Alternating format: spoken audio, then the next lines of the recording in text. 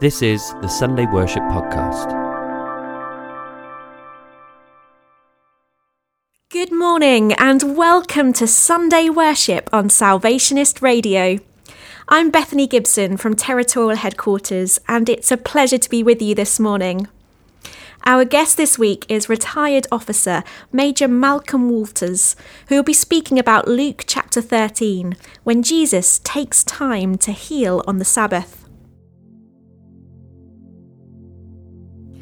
Today's Bible reading is taken from Luke chapter 13, verses 10 to 17. Jesus heals a crippled woman on the Sabbath. On a Sabbath, Jesus was teaching in one of the synagogues, and a woman was there who had been crippled by a spirit for 18 years. She was bent over and could not straighten up at all. When Jesus saw her, he called her forward and said to her, "Woman, you are set free from your infirmity." Then he put his hands on her, and immediately she straightened up and praised God.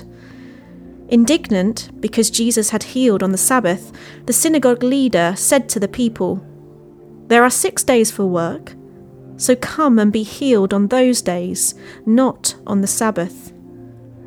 The Lord answered him, "You hypocrites! Doesn't each one of you on the Sabbath untie your ox or donkey from the stall and lead it out to give it water? Then should not this woman, a daughter of Abraham, whom Satan has kept bound for 18 long years, be set free on the Sabbath day from what bound her?" When he said this, all his opponents were humiliated, but the people were delighted with all the wonderful things he was doing. Many things are evident from our reading of Luke chapter 13 verses 10 to 17, which, as you may know, was the precursor to the events of Holy Week, as we find recorded in Luke's Gospel chapter 19. Essentially, Jesus had time. Firstly, his steps were measured. Secondly, he had time to go to the synagogue on the Sabbath. Thirdly, he had time to heal. And fourthly, he had time to rebuke and teach and encourage. Jesus knew his days were ordained within the divine will of God, in God's divine plan of redemption. Therefore, he paced himself and prepared to be in Jerusalem at the time of Passover. In Jesus, we see the supreme example of a person perfectly in tune with the plan of God. He did not rush around, but carefully determined what had to be done and when. Some years ago, students from a certain UK university went on a protest march against the college authorities, who had shortened the time span for students to submit their work. The TV cameras caught them protesting and broadcast the event. They shouted, "What do we want? More time! When do we want it? Now!" I shall leave you to consider the irony. The psalmist in Psalm 37 and verse 7 says, "O rest in the Lord, wait patiently for him." Jesus went to the synagogue. It has been argued that if you're too busy to pray, then you're too busy. Jesus did not go there in order to hijack the assembly, but rather to rest in the presence of the Lord. There is great spiritual value in the act of being together with other believers, kindred spirits, like-minded people. I have heard many testimonies over the last 18 months or so from those who have made reference to the fact that they hadn't realised how important corporate worship was until it had been denied them by the COVID lockdown. And it was whilst Jesus was worshipping in the synagogue that he saw a woman who, according to Scripture, was bent double with pain. He went to her and healed her. There is no record of her crying out, "Son of David, have mercy on me." But no, he saw her. He approached her and healed her. The authorities, of course, had a field day. Healing on the Sabbath and in the synagogue? They, of course, quoted rabbinical law, chapter and verse. So Jesus quotes back about the legality of loosening an animal and leading it to food and water on the Sabbath, and makes a comparison between that and this poor woman who he called a daughter of Abraham. When the ordinary people saw how Jesus had humiliated his opponents, they were delighted at what they saw and at what they heard. Some theologians believe that it was this and other events on the road to Jerusalem that resulted in such a large crowd greeting him on that first Palm Sunday, which in itself was an example of Jesus' unhurried and pre-planned procession.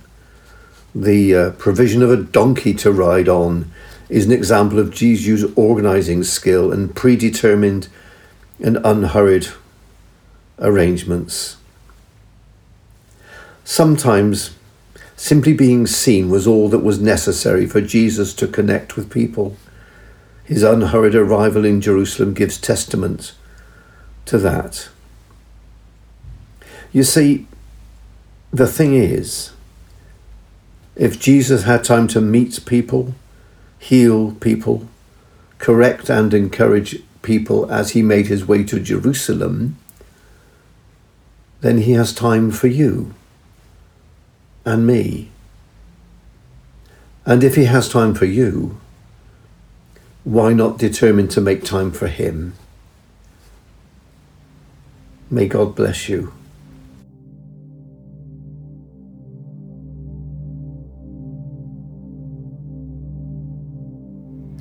Lord, if we had a small part of the faith you have in us, our world would be transformed. Lord, if we showed a fraction of the love that you show to us, our world would be transformed. Lord, if we possessed a part of the patience that you give to us, then this world would be transformed. Lord, if we shared just a portion of the blessings that we receive from you, then this world would be transformed.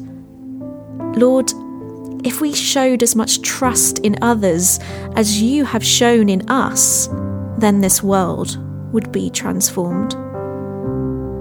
Lord, if we claimed just a fraction of the power you promised to your church, then this world would be transformed.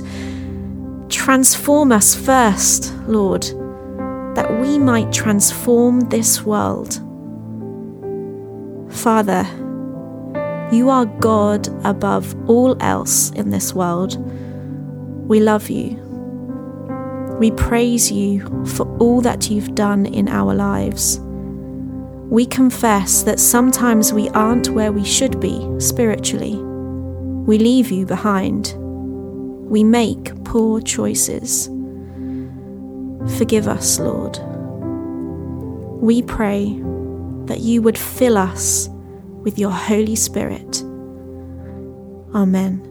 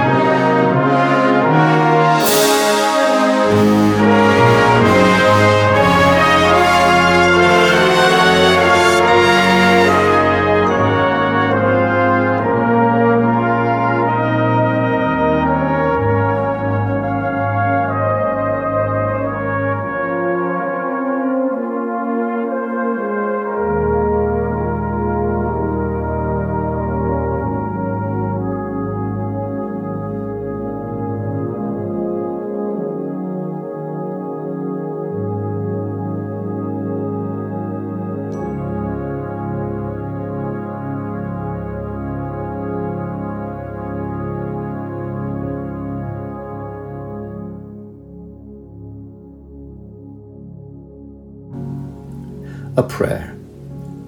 Most gracious Father, we recognise that often our days are filled with so much to do. By the same token, we are aware that as a result, we suffer. Father, will you allow us to learn from the example given by your Son, our Saviour Jesus Christ, to calm and order all our days?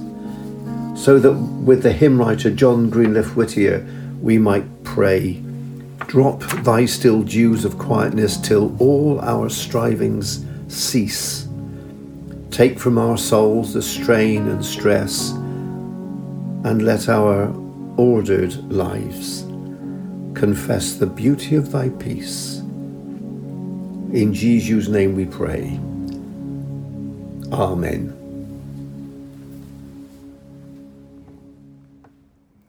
Thank you for joining us in worship together this morning on Salvationist Radio, and our grateful thanks to Major Malcolm for his words. Have a great week.